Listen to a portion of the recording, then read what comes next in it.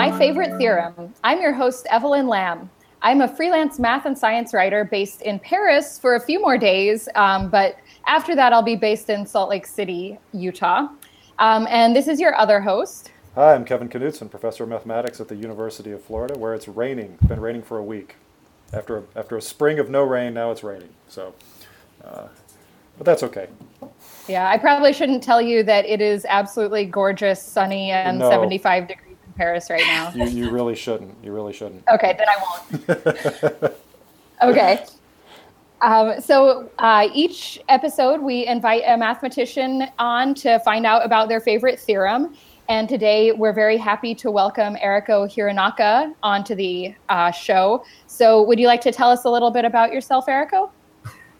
Yes, thank you, first of all, for having me on this show. It's very flattering and exciting. And so I worked at Florida State University for almost 20 years. I was a professor there, and then I recently moved to the American Mathematical Society. I've been working there for 2 years. For 1 year, I guess, really full-time so far. And I work in the book program. So I'm kind of somebody who is a mathematician, but is doing it from various angles.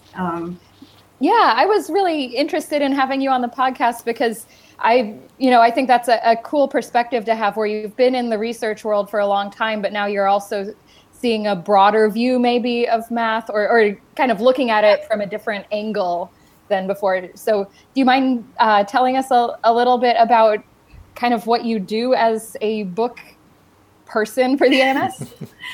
Well, yeah, so what do I do? Actually, I was kind of thrown into this job in a way. They said, okay, you're going to work in the book program. Your job is basically talk to people about books and see if anybody wants to write a book. And if they do, then you keep talking with them. And when they finally submit something, you prepare. Basically, the real maybe job part is to, once there's a submission, start it through a review process. And then also what's kind of exciting is to convince the publishing group to actually publish the book.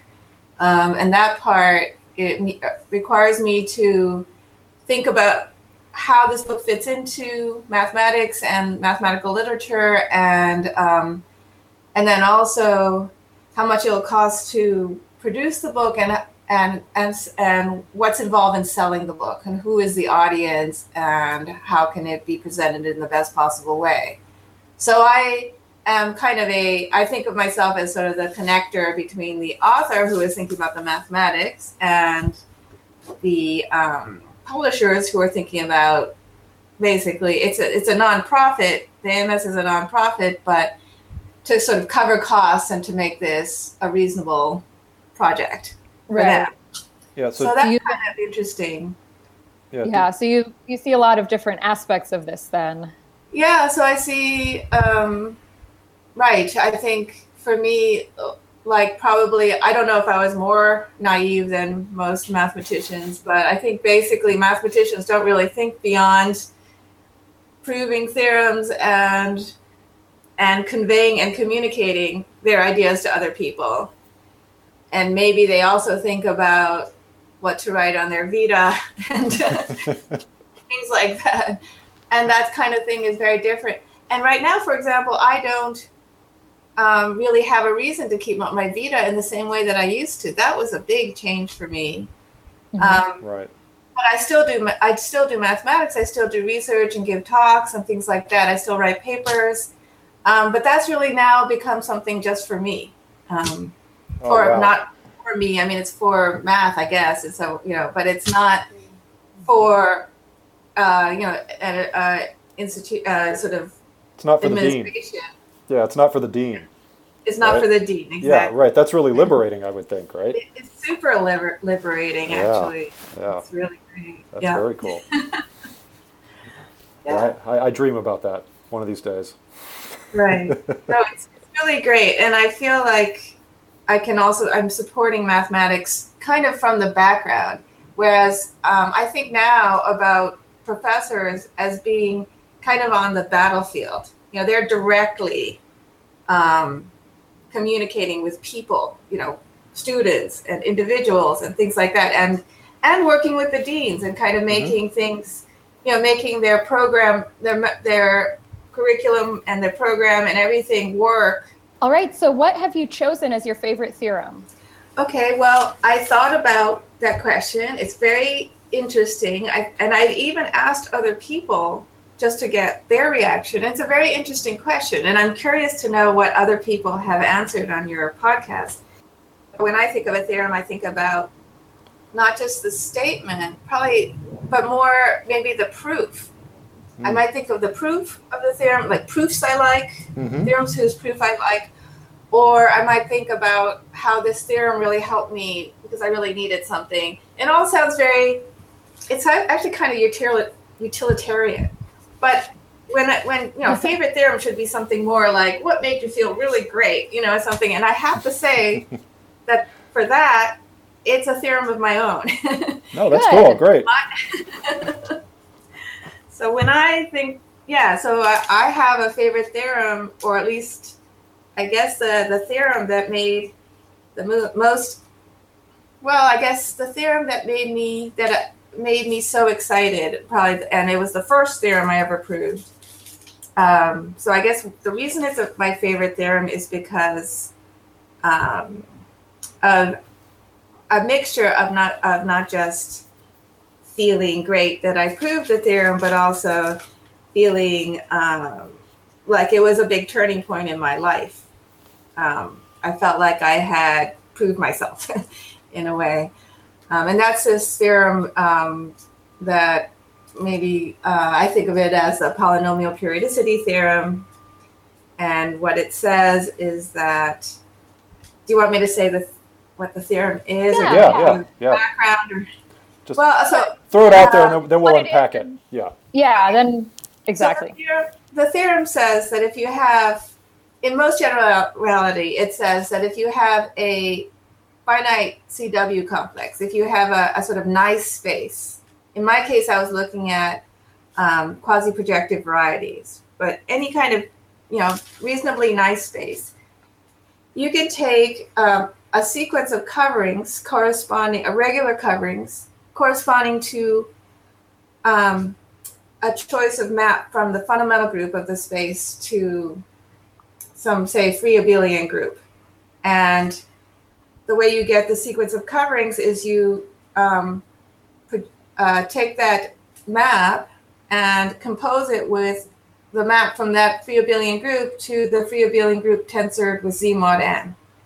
Okay. So if everything's finitely generated, that gives you a surjective map from your fundamental group of your base space, your space, to a finite abelian group.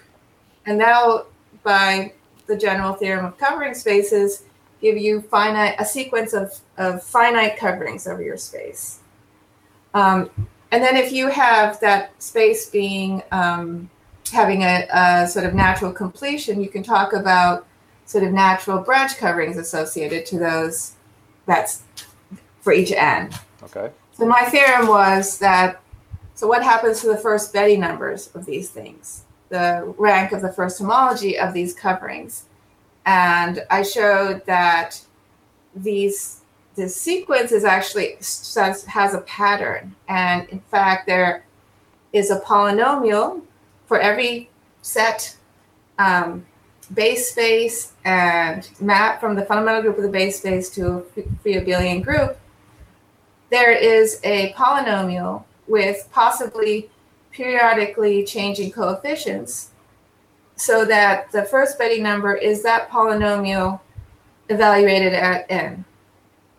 Wow. Where n is the sort of the degree of the covering. Wow.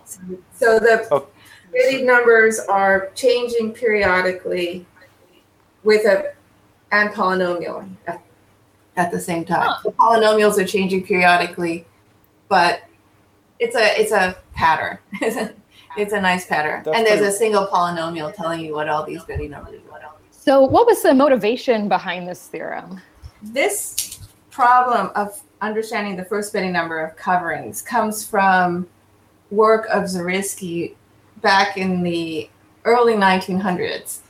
And his goal was to understand moduli of plane curves with various kinds of singularities.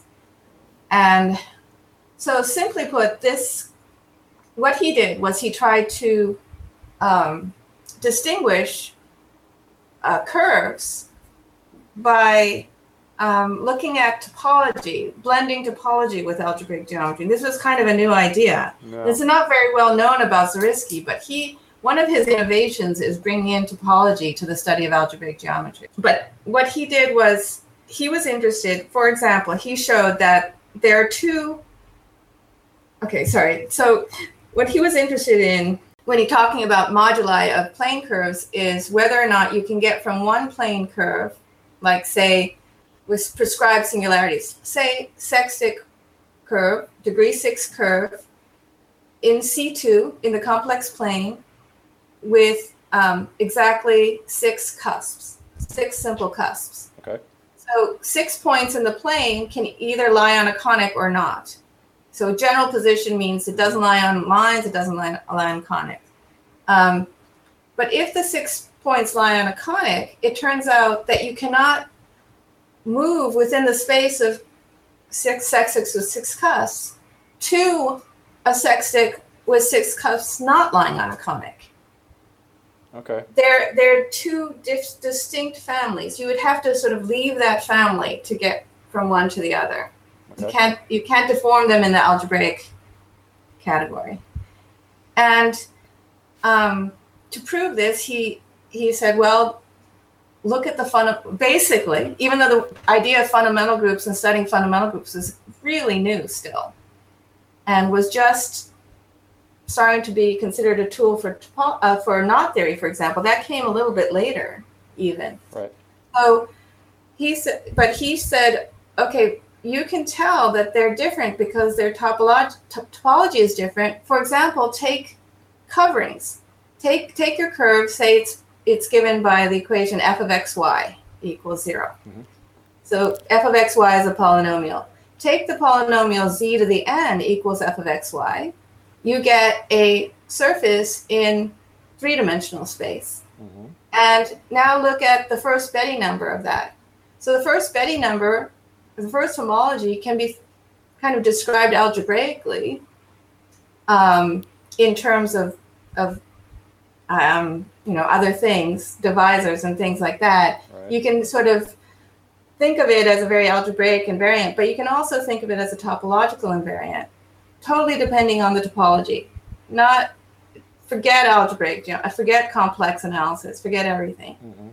And he showed that if you take the sextics with 6 cups and you took the z to the n equals f of xy, you get things with first Betti number non-trivial, and by the way, periodically changing with n. In fact, when 6 divides n, it's non-trivial, it jumps. Every time 6 divides n, it jumps. Otherwise, it's I can't remember. I think it's 0.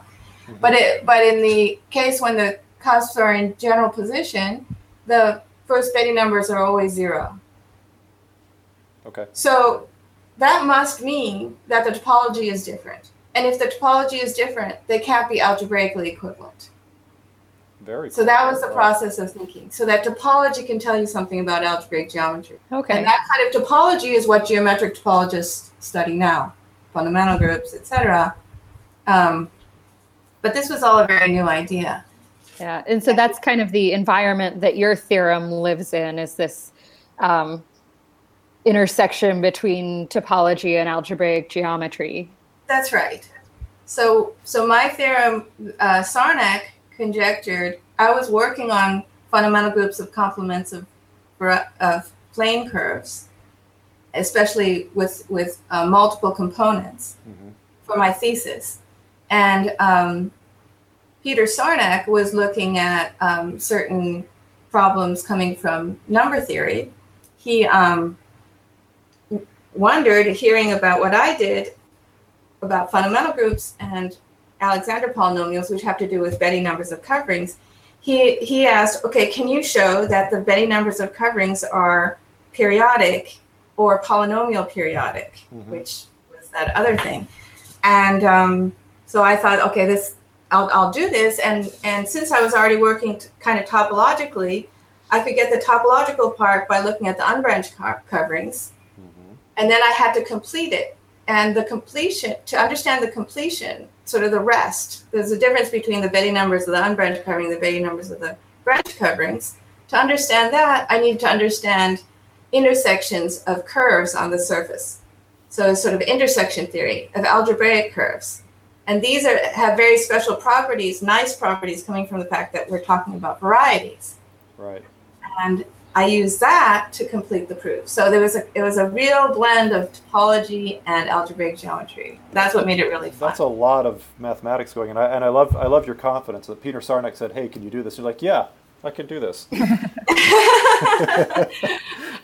Right. Well, I was feeling pretty desperate. It was really a time, should I do math? Should I not do math? Do I belong here? And then I thought, okay, I'll try this. Mm-hmm. If it works, maybe that's a sign. So what have you chosen to pair with this theorem?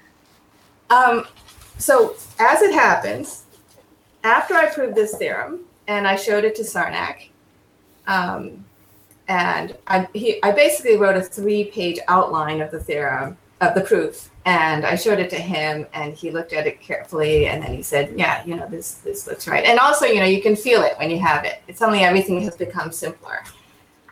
And mm-hmm.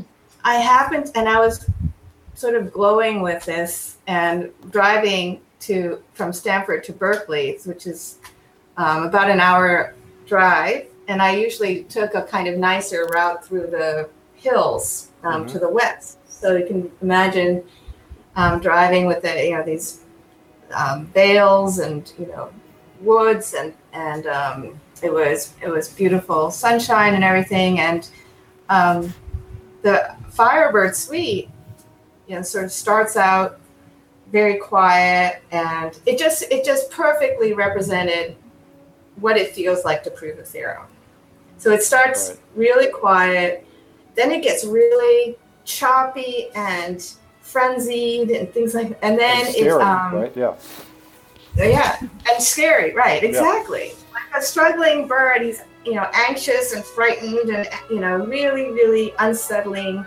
And then there's this real gentleness, like feeling like it's going to be okay, it's going to be okay. Mm-hmm. But that also is a bit disturbing.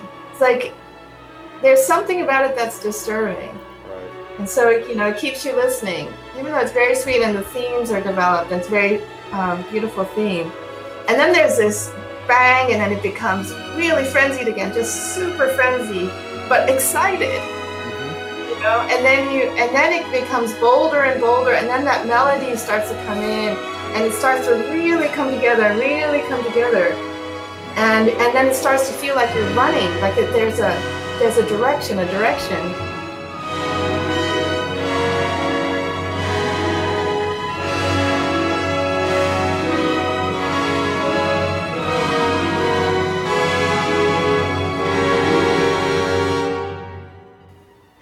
And then finally it gets quiet again, and there's this serenity, and this time this serenity is real. It's mm-hmm.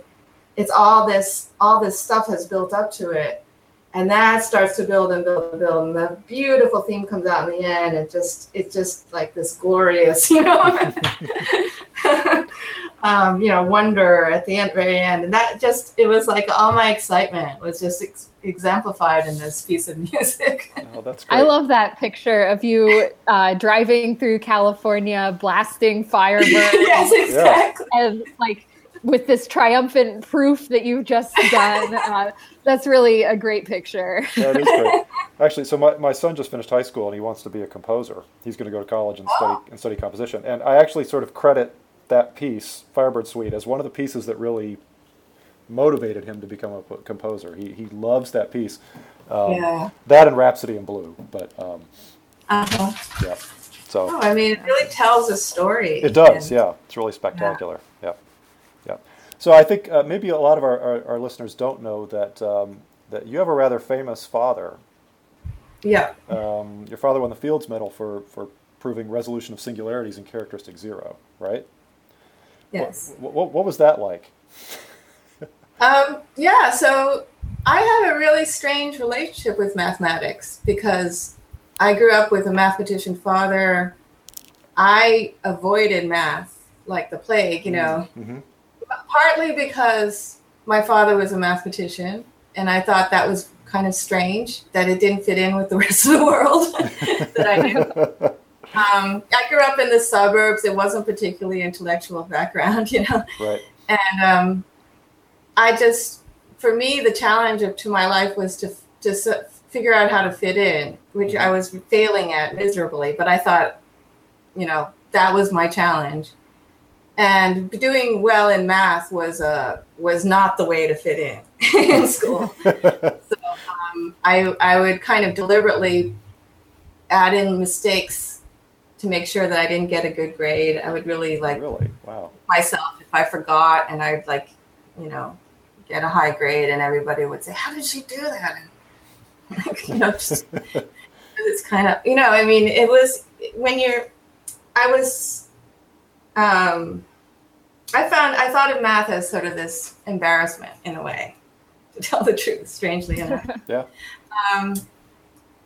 But on the other hand, through my father and his friends and colleagues, I knew that that mathematics also had this very beautiful side, and it was the people who did it were very happy people, it seemed, and I saw that other side as well, and I think that was an advantage. Because I knew that math was really cool. It just that that wasn't my thing. I didn't want to do that. Also, my teachers were not very, exciting. The math teachers seemed to make math as boring as possible. So, so I had this kind of split personality when it came to math, or split feeling about what math was. Yeah. But then when I started to do math, I started somehow accidentally to do math in college, and I actually got attracted to it. And it was after sort of, vaguely stumbling through calculus and things like that. So I never really learned calculus, but I started skipping through calculus, and I took more advanced classes, and it just really clicked, and I got hooked. Yeah. So I learned calculus in graduate school, as some people do. Sure. Well, by teaching it. Yeah, right. That's when you really learn it anyway. That's right. Yeah. So that was my strain. But yeah, so I think when people think of, I think it's not obvious how that's an advantage, because in some cases it could be that they were nurtured in mathematics. I mean, I talk to my kids about mathematics, and it's a fun thing we do together.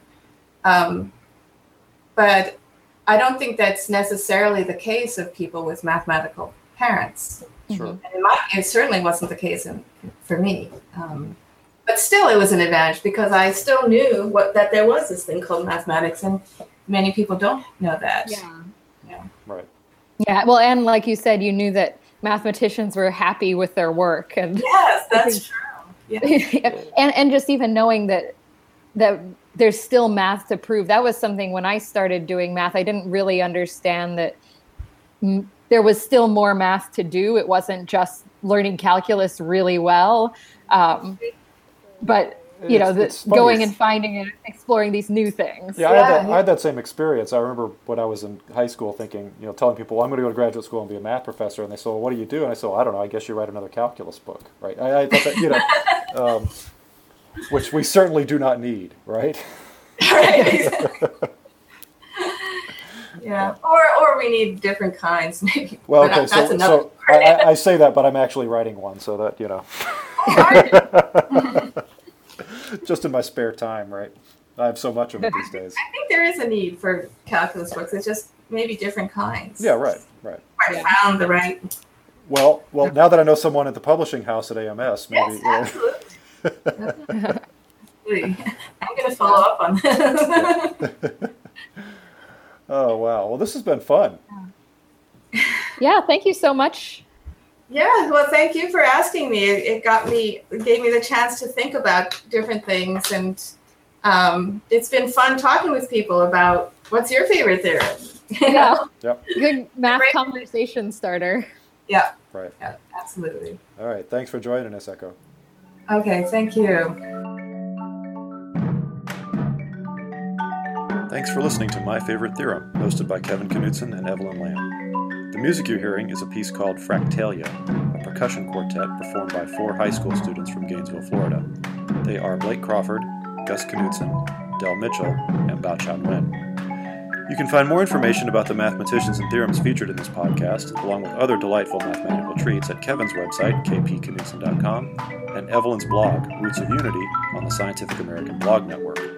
We love to hear from our listeners, so please drop us a line at myfavoritetheorem@gmail.com, or you can find us on Facebook and Twitter. Kevin's handle on Twitter is @NivikNozdunk, that's Kevin spelled backwards followed by Knutson spelled backwards, and Evelyn's is @EvelynJLamb. The show itself also has a Twitter feed. The handle is MYFAVETHM, that's @MyFavoriteTheorem.